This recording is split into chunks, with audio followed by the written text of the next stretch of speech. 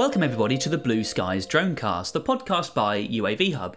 This is a podcast for the UK drone industry discussing everything from the UK regulations, new drones, and also speaking to you, the people within the drone industry. Presented this week by Tom and Adam. So welcome along everyone to another Blue Skies podcast episode. Like I mentioned, we've got Adam with us in the virtual studio. So welcome Adam. How are we doing today? All okay? Yeah, all good. Thanks, Tom. How are you doing? I'm all right, thanks. Yeah, we were just talking before, weren't we, about how, and actually it links quite nicely into the podcast subject, actually. But yeah, it's getting colder, isn't it? And looking outside, I woke up this morning and it was, a blanket of fog. So it's, feeling very autumnal, I think, isn't it? So Definitely. Similar to you, I think. You're a bit further up north. So if the listeners don't know, I'm based in Oxford and Adam's further up towards Stoke, so he gets the brunt of the bad weather, although I'm sure Jamie from Edinburgh would probably argue against that, wouldn't he? Probably. Up in Glasgow. That's right, sorry, Glasgow, much further north, but Adam's much further north in my book, being down south. I'm not beyond the wall, so that's the key. Practically a southerner compared to Jamie. Jamie, that's right. Just have you put the heating on yet? That's the question. I've treated myself every now and then, so it's not on fully, but I need to upgrade the thermostat because it's one of those old ones that just takes a million years to dial in the days and the mornings and the afternoons, and so it's either kind of morning and afternoon or sort of nothing. So I think I need to fiddle around with it, but a little blast in the morning at the moment. But I think because our house is relatively new, it kind of holds that heat sort of somehow, so we're not too badly off yet, but we're just resisting it because obviously prices and everything like that. So I think slippers, and I think you're gonna have a blanket around your legs, aren't you? I think I've literally got a blanket around my legs right now just to keep them a little bit toasted, like an old lady. Especially sat at, I think that's the thing when you are sat at a desk for long periods of time, like you just get colder. And I'm like, no, I'm not putting the heating on. I'm either just going to go up and go for a walk, or I'll just put a blanket around me. It is true, actually, isn't it? Yeah, your legs do start to get a bit cold when you're not using them. So it's a good idea to move around. This is a public service announcement for people who are listening. Make sure you get your steps in and walk around. And this is probably taking a slightly different tangent to where we're supposed to be going with this episode. So without wasting the listeners' time anymore, we should probably talk about what we're here for, I suppose. So this subject for this episode, as we've kind of alluded to already, is flying your drone in the winter months. So it's going to start to be something that you need to start thinking about, I suppose. And we've got some top tips here for yourselves if you're new to drones, or if you've been flying for a long time. They're good kind of to go over once again. But like I say, if you've never flown in the winter, it's quite a different season to the summer, really. I think in the summer you can get away with it and there's not much to worry about, but in the winter there's a little bit more to talk about. So that's what we're going to cover in this episode. So without further ado, let's jump to the first slide, or the first page of notes that we've got. So the most obvious thing to start with is obviously check the weather. Again, we always talk about that with regards to flying a drone in any season or any situation. But checking the weather is even more important, purely because obviously the weather is playing a bigger part in the winter months. So we've got a few examples here, haven't we, Adam, of apps that we kind of recommend. So we'll just quickly run through those for people who might need another few ideas, because we do get students sort of who get in contact with us and say, what's the best place, or where's the best place to check weather, etc. So these are what we use, I think, aren't they, Adam? Yeah, definitely. So obviously I'd say generally we check 2 or 3 to get sort of, I'd say an average view, because they won't always absolutely line up. But I'd say if 2 out of the 3 are going to say it's going to rain, or it's going to be a certain temperature, chances are it's going to be that. So a couple ones worth checking out. XC Weather. We won't give you the full URLs. We might put them into the description, but we won't read them out now. You can use your favourite search engine to look for these. Exactly. XC Weather, UAV Forecast, which is an app that you can get on your phone. The Met Office, quite a reliable one. Go straight to the Met Office. Yeah. You've got the BBC Weather. Interestingly, uses the Met Office data, but can give out a completely different weather forecast to the Met Office. But again, worth checking. Go figure. Yeah. And Rain Today is another one that's worth having a look at. Yeah, that's our kind of secret weapon, I think, that one. And I remember a long time ago when we used to be on set flying drones, all the kind of the crew and the staff would come over to us and say, we hear that you've got the best weather app. What's the rain going to do in the next, 2 hours? And we were fairly spot on with Rain Today. It only gives you an idea of what's going to be happening an hour in advance, but it's normally pretty accurate, which is really good. So, yeah, we recommend Rain Today. And you can get an app on iOS, I think. I'm not sure about Android, but yeah, it's pretty handy. Although, talking about iOS, the actual weather app inside iOS now is actually really quite good. I think they've bought that app called Dark Skies, I think, a long time ago, and they've started to implement that now. So you actually get almost Rain Today inside it. It's really good now. It's actually really nice and animated quite well, and it's fairly accurate as well, which is quite cool too. So. Yeah, I'd say as well, it's also worth if you can get your head around looking at the rain radars as well, especially if you are keeping an eye on rain, because even though you might look at the app and say, there's a 30% chance of rain. Well, it's kind of, I suppose it's not a 30% chance. There's a 30%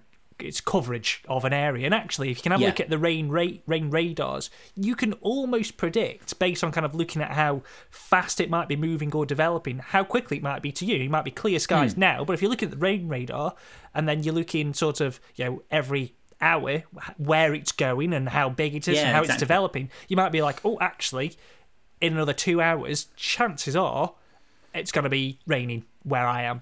And you can use your own judgment that way rather than just relying on sort of the what the weather apps are saying. You can make an educated guess yourself.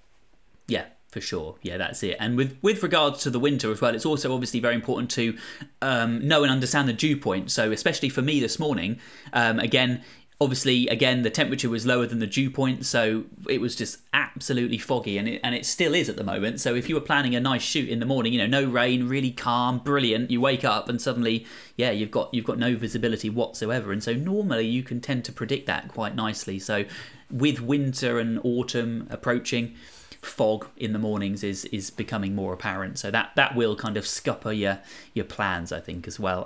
Talking of kind of calm weather and wind, there's another good app called the Windy app, which is really good too. I think it's used for sort of kite surfers and windsurfers, and it gives you a really good indication of what the weather or what the wind, is going to be doing. Gives you kind of arrows and exactly how the wind is going to flow around objects and stuff like that, and really good actually. So you can spend a few hours actually exploring that app and getting some really detailed descriptions of what the wind is going to be doing too, and obviously crucially the gusts as well. Obviously that's what we're really interested in here as well. So that's kind of all the places that we would check, Adam. I think there's probably other ones we probably missed, hundreds, and I'm sure you've got your own ones as well, but they're the ones that we look at. And basically the takeaway is, don't just trust one app. Have a look at a few and compare. I think we find that with a lot of people who do our operational evaluations. They'll only go and check one app and they'll say, "Oh, this is saying there's a 40% chance of rain," and you're like, we go and check a couple of other ones and be like,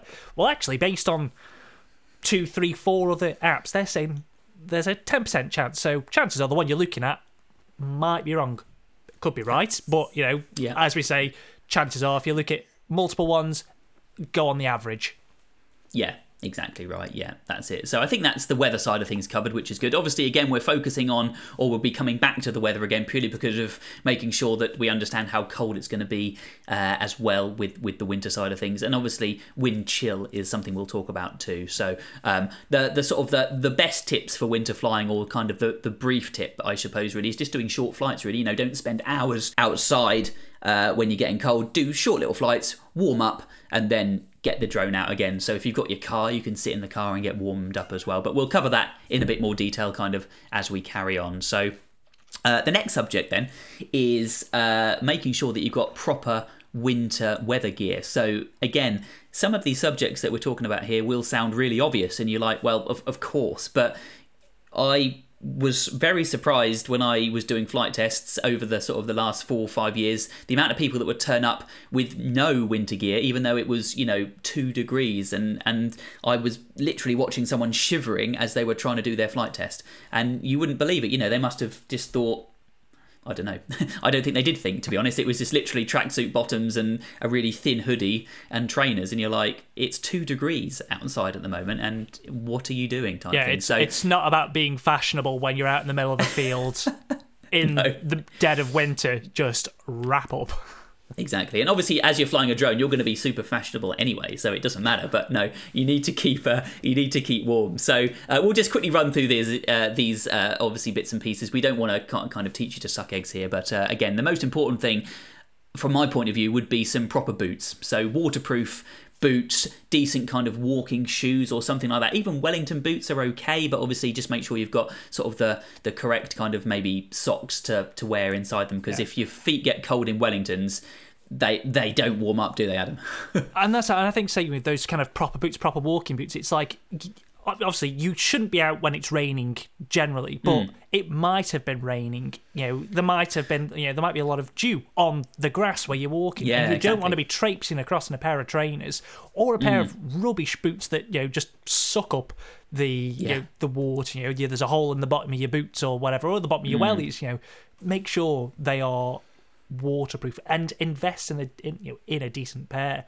You've spent potentially £1,000, more than £1,000 on your drone.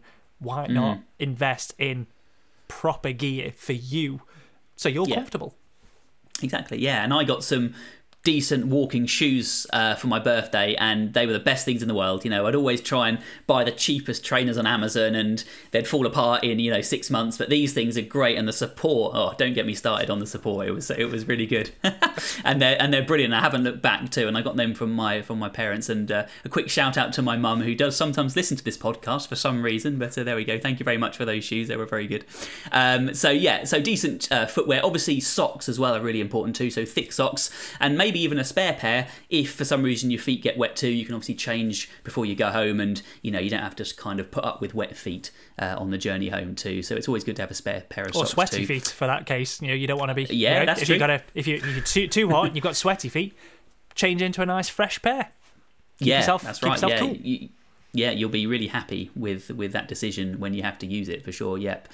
Again, don't forget about your legs as well. So jeans aren't that good. Your legs will get cold in jeans. So waterproof trousers over the top, or even just sort of padded work trousers that could go over the top of your jeans, or instead of whatever really. But just making sure you don't forget about your legs. They're more than half your body really, and if they start to get cold, obviously then your main temperature starts to drop as well. Jacket as well, Adam. So have you got a good windproof jacket? I've actually got a couple of really good windproof jackets. I can't remember what the brand is now. I see. But there's you probably shouldn't say a brand, obviously. Probably say a particular brand, but yeah. But I'd say test them out, and it was something that from doing a lot of film shoots. This was before even doing any drone film. I could be in the back end of nowhere. And yeah, it's all about just having windproof jackets, nice bit of tog behind it ideally as well, or layer up. Sure. Or if you just have even if it's a thin waterproof jacket, then obviously layer up, which we will come to in a moment. But yeah, invest in a really decent waterproof and keep it waterproof as well. Make sure you maintain it, because after a couple of years, it might not maintain its resilience to the rain. Yeah. Exactly right, yeah. So that's good. Spend a bit of money on some decent gear, and it should last a while as well, which is the main thing too, isn't it? So, that's it. Adam, you alluded to this. Yeah, lots of layers as well. So again, as we know, we normally aren't lucky enough to be able to just get out of the car and start flying. We might have to walk somewhere with some gear. You're going to start getting hot, so you want to then take your layers off. Then when you're standing around just flying the aircraft, you'll start to get cold, so you can put your layers back on again. So rather than just having a massive coat and a t-shirt, try and layer up differently to make things a little bit easier too. Hats and scarves, again, I think go without saying when it's the winter. So, just as many things as you can to keep your ears warm and your head warm and stuff like that. So you lose a lot of heat out of your head. So just remember that too. And I think the most important piece of equipment, I suppose, or clothing is gloves. obviously you're using your hands a lot with flying a drone, so decent gloves don't just mean a great big fat pair of gloves, because then you've got no dexterity. So we've seen people use fingerless gloves before. I tended to use no gloves, but then put gloves on once I'd finished flying, had a bit of a break, then took my gloves off and carried on again. I couldn't get on with gloves personally, but the best thing I would say, and I recommend this the most really, is like a transmitter pouch, and it's fleece lined, so literally it's like almost like a giant one mitten, or you could almost call it, and you put your transmitter inside it and your hands go in it as well, and you've still got your dexterity, but it keeps everything really warm inside. And you can even put kind of like hand warmers in there too to keep it really warm, and it has a perspex see-through top, so you can still see the transmitter and the information coming through the screen. And when I was doing a lot of wind turbine surveying outside, flying a lot, we used those, and it was really nice. So yeah, have a look for a fleece-lined transmitter pouch or mitt or something like that, and yeah, you won't go back to gloves when you try those. So that's my top tip anyway. So last few bits, Adam, do you want to just finish off there? Yes, this is one of my additions, and it's I think something that wasn't available a couple of years ago when I was filming, doing lots of filming then, but something that is highly recommended now. Heated jackets or gilets, something like that. What you have kind of the battery packs that go in them that you can turn them on. It keeps you nice and warm. Different settings, and you could take a couple of spare power packs with you if you wanted to. So if you were out there all day, obviously but a lot of them now actually run for about 12 hours on a low setting. So just having that's that, mad, isn't it? That there, especially if you're not moving around a lot, it just keeps your main kind of core body nice and warm. If you don't like the idea of layering up, it's something actually you could just turn on and off. Just have that underneath your coat that you can say turn on and off if you're feeling a bit chilly. Yeah, really, that's it. I think another upside of battery technology, isn't it? I think as it all gets smaller and lighter, this all becomes available now, which is great, really. So, yeah, nice. Okay, cool. So that's the clothing section ticked off. So let's move on. This one is one that you might overlook actually, and again, it sounds a little bit OTT, but it's always good to tell someone where you're going as well. So if you are going out, to the Scottish Highlands or somewhere else that's very remote, tell someone where you're going and what time you're hoping to be back. It's not trying to make sure that someone's got tabs on you or something like that. It's basically to make sure that if anything happens to you and you don't have phone signal, or you lose your phone, or it runs out of battery because it got cold, that you're not just going to be stuck there without anyone knowing where you are. So it sounds a little bit, I'm not going to be, an explorer going off into the Amazon for 2 weeks, but, you never know what could happen. So just let someone know, send them a text or something like that. And that way then, if anything does happen, they'll be like, oh, Tom should have been home at 7 and it's now 9 o'clock. We better go and find him. Well, I hope that's what they'd say. Anyway, they might be like, brilliant, this is great. I don't know. So, and maybe even share, if you can, your what 3 words. If you know that you're going to be in a certain area, you say, oh, I'm going here. This, rather than saying, oh, this is where it is, say, oh, actually, I'm going to go to these places. Here's the what 3 words. And then say, if nobody hears from you, at least then they've got like, okay, well, he was planning on going here, here, and here. You've got places for the emergency services or your loved ones to go and have a look for you if you're hopefully in those locations.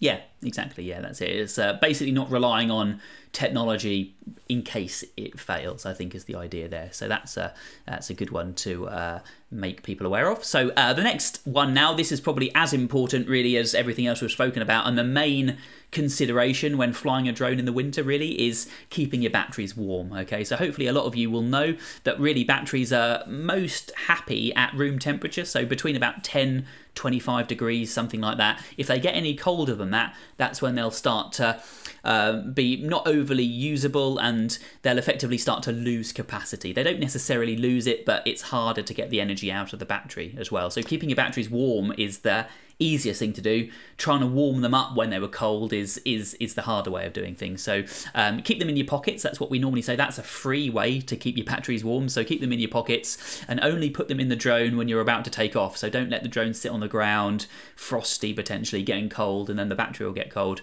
So keep them in your pocket and then put them in the drone before you fly as well. Like I said, don't let the aircraft just sit on the ground for 5-10 minutes before you take off, because again, the battery's cooling down. So try and get it in the air as best you can. And the good thing is with newer aircraft these days, or most of aircraft I think that you buy off the shelves now, will warn you if the battery is too cold to take off, and it might even say, warm the battery up or caution, or it might even have self-heating capabilities as well. So that'll be switched on automatically, and they'll warm up. And smart batteries are pretty good with that side of things. The only things I would mention is for FPV flyers, again, if your battery gets cold, the FPV drones really need a lot of energy to do what they do, and if they get remotely cold, you won't have that kind of sudden power burst that you expect. So keeping your FPV drone batteries warm is critical, I would say, realistically too. I think that's the biggest thing, isn't it? The sort of the headline subject, Adam, for this episode, really, isn't it? Is there anything else you want to add to that at all? Or no, I think you've covered most of that. I was going to just make sure that you covered off that obviously some aircraft these days do have self-heating batteries, but that's usually more the enterprise range. Your most consumer ones actually don't have that technology as standard, so worth checking just in case. Yeah, and that's it. And unfortunately, the software isn't very good at kind of understanding what the battery is doing when it's cold. So that's when you'll get taken by surprise by what the aircraft suddenly does, I think is probably the best way to explain that. And quick example from back in the day when I was doing OEs, we had someone come along middle of winter, probably 2 degrees or so, something like that, and we were doing a flight test with a Typhoon H, so a decent little aircraft. He'd got the aircraft on the takeoff and landing mat, and it had been sitting there for probably about half an hour while he was doing all of his checks, his risk assessments and everything like that. And obviously I arrived, we went through everything we needed to, we turned the aircraft on, everything looked good, battery was 100%, so he thought, yeah, great, ready to go. We took off, got the aircraft to about 30 metres, moved it around a little bit, and suddenly the red light started flashing on the back of the aircraft, and it was saying, battery empty, landing. And he looked at me and he's like, that was 100%, and literally it was just coming down on its own, and it landed. And we were like, okay, that's strange. Let's go and have a look at what the aircraft is saying. And we looked on his transmitter, and it said 95% battery on the aircraft. So like, what's happened? And we took the battery out, and it was cold. It was a really cold battery.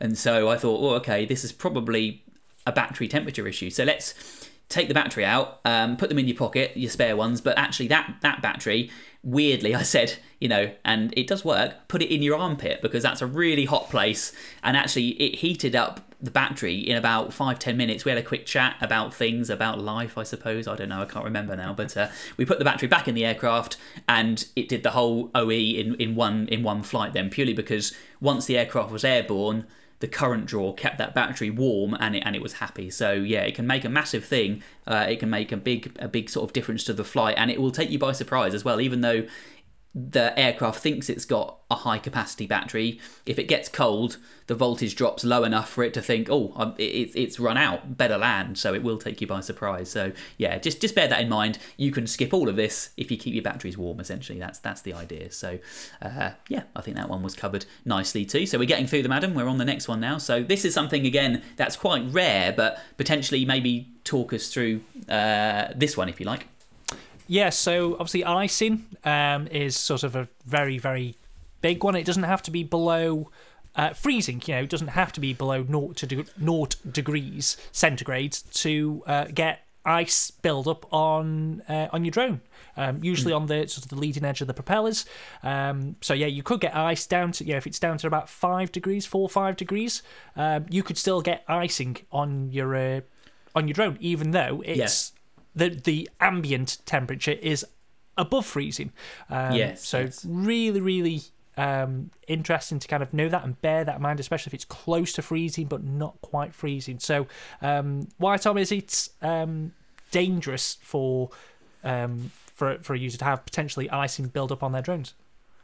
So effectively it changes the shape of the propeller, essentially. So if you start to get ice build up, as you know, if you've come through our course, we talk about sort of a wing shape, a propeller shape, and it's quite a critical shape. And if that gets affected, then obviously there'll be more drag, it might not create as much lift, and also there'll be vibration as well. So a few grams on a blade of with ice will affect its balance as well. So all of this could affect the aircraft and actually, render it not overly good in the sky, so shorter flight times, or it could actually have a problem staying in the air as well. So there's no real way of kind of fixing this problem. It's kind of monitoring it and potentially preventing it. So I would say, again, short flights. Don't send your drone off into the sky for 45 minutes, getting these great shots, because that's a long time. And if it's foggy as well, more moisture, more chance of ice, and the higher you fly, obviously, the colder it is as well. So little short flights, 5 minutes at a time, bring the aircraft back, wipe it down, check for ice,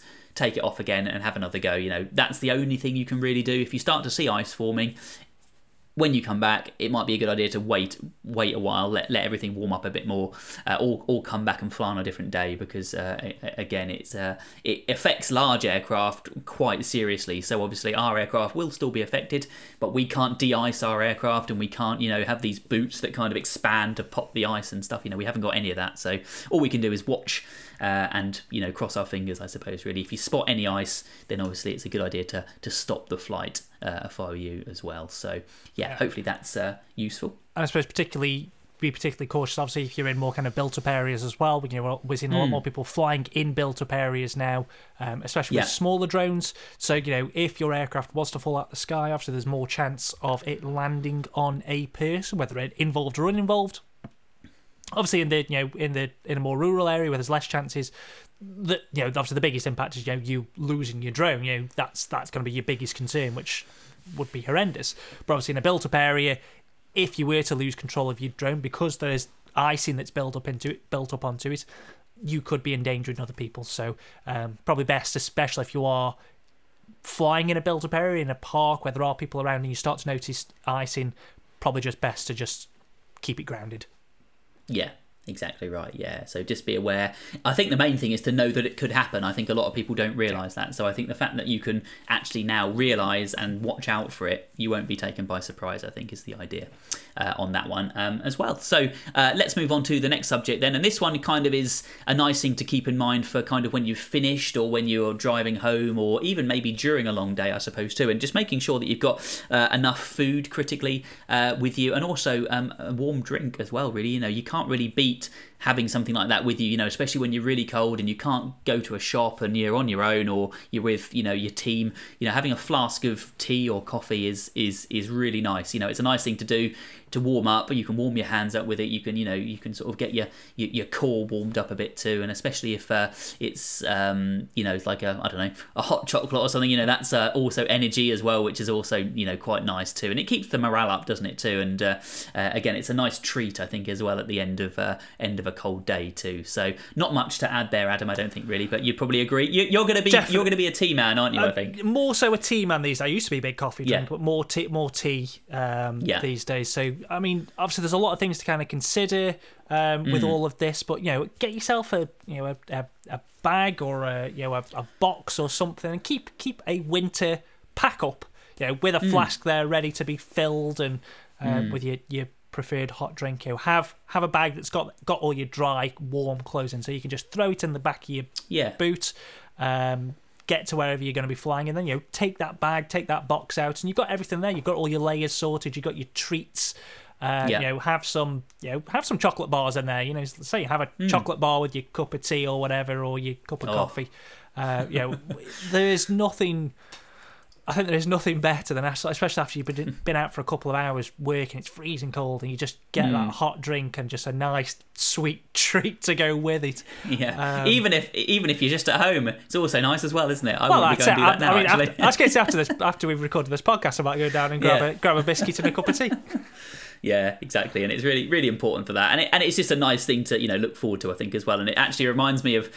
And some of the listeners who are very kind of who have come through a course a long time ago might remember this, when this is the part when we would normally play Matt's video when he used to jump in icy water. I just remember that now, and we always used to say that they had to pack their bags so they were waterproof, because when they got out of this icy lake, they had to then change into their dry clothes. And if they hadn't packed them properly, they'd obviously be soaking wet, and that would be a learning point. So it's just a flashback of watching Matt jump into icy water. Some people will hopefully know what I'm talking about. Otherwise, this was a waste of time. Anyway, never mind. So just before we finish then, we'll also probably talk about something else that happens during the winter. Obviously, the days get much shorter.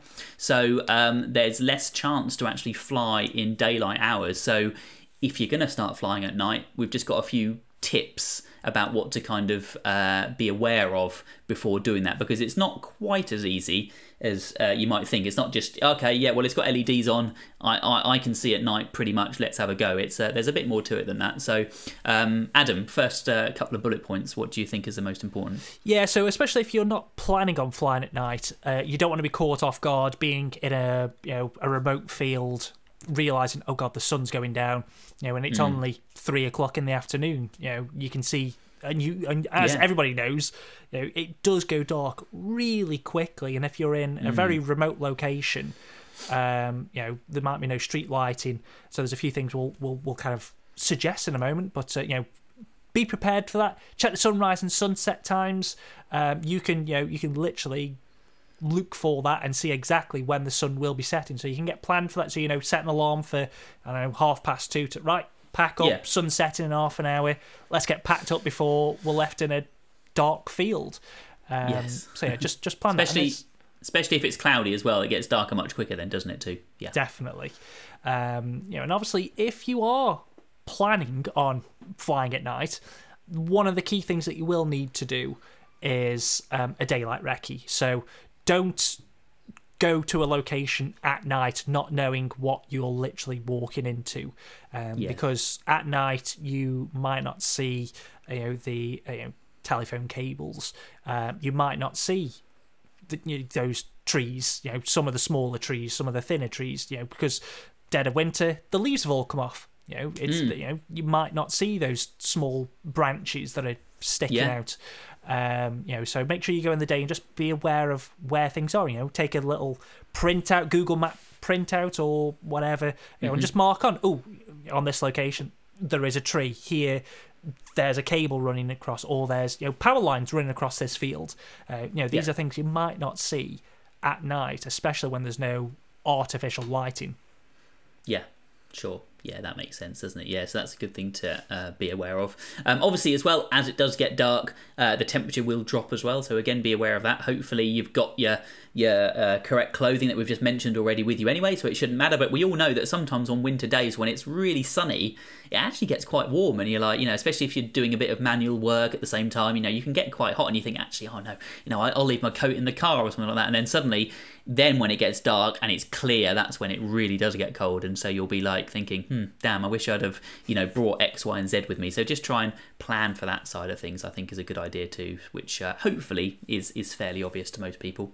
Again, lighting is useful too, so some decent torches. Don't just rely on your phone, because again, it's a great little torch, but you can get much better ones that last for a lot longer too. So have something also with a wide sort of beam spread as well. You can light up your area then when you're going to be taking off and landing. You can use it to find random stuff if you've lost it in the dark and everything like that. And also just, if you are going to be outside for a long time, even during the days, just have some power banks as well. So you can get these really great battery power banks now that can hold a huge amount of power. You can charge your drone, you can charge your torch. You could almost probably get a heated flask, I imagine. You could probably plug into it and stuff like that. There's so much stuff you can get. I was going to say, you can literally which get will be useful. What would be the equivalent of a generator these days. I keep getting targeted for them. I'm very tempted to get one just as a backup for the house. Where you can get them where they've got literally you could run a kettle for 2 hours straight. There's that amount of power in them, and obviously they will be quite heavy. But if you are going to be sat in the middle of a field most of the day, why not have that? Then you could literally have a kettle boiling, or cook your as lunch, often as you can literally cook your lunch. You can have all your batteries on charge. You could keep your heated Gilet powered up all day. That's it. And you could go the full hog and have your foldable solar panels plugged into them as well while you're sitting there too, and really be there for the whole day. You could be really set up there nicely. But no, they're all over the place, aren't they now? Exactly. And they are good, and they're getting cheaper too, which is nice to see as well. So worth a look, I think, too. And obviously, if all of that fails, we did say don't rely on technology. So if you did have all this gear and suddenly, I don't know, it all just didn't work for some reason, then you could always have some little glow sticks as well. well, which you can obviously just snap, and at least there's a little bit of light there if all else fails. So it's always good to have kind of a couple of those just in your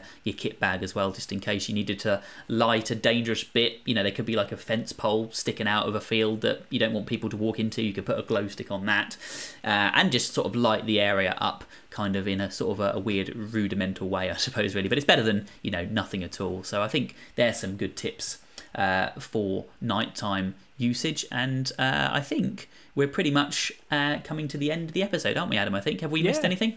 I don't think we missed anything. The only thing I just want to kind of tag on the end is probably worth having a winter checklist. We always kind of talk about having checklists for obviously checking your drone, but perhaps have a winter checklist. Start one now. It's like, well, actually, if I am going to go out, what do I need in my kit bag for flying at night? Have I packed my spare pair of socks? Have I packed the glow sticks? Have I packed my power bank?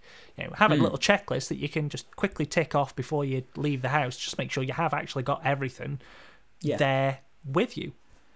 Yeah, exactly right. Yeah, it's going to be different to flying, in nice weather. It's going to be slightly different. So it's always good to, have the different checklists, I would say, as well. So there we go. So that brings us quite nicely to the end of this episode. Hopefully you all found it useful. I know a lot of this stuff is really obvious, but I think sometimes, unless you've thought about it, it might not necessarily be obvious. So I think it's nice to have a couple of people sort of chatting it over, and hopefully you've found it interesting and entertaining at the same time as well. So there we go. So just a few little bits and pieces before we sign off. So don't forget, if you've got any questions or subject matter, send them into dronecast@uavhub.com. Like I said before, actually, if you can send us in a voice note, that's always nice. We'll always try and put them into the podcast as best we can, or just an email is fine as well.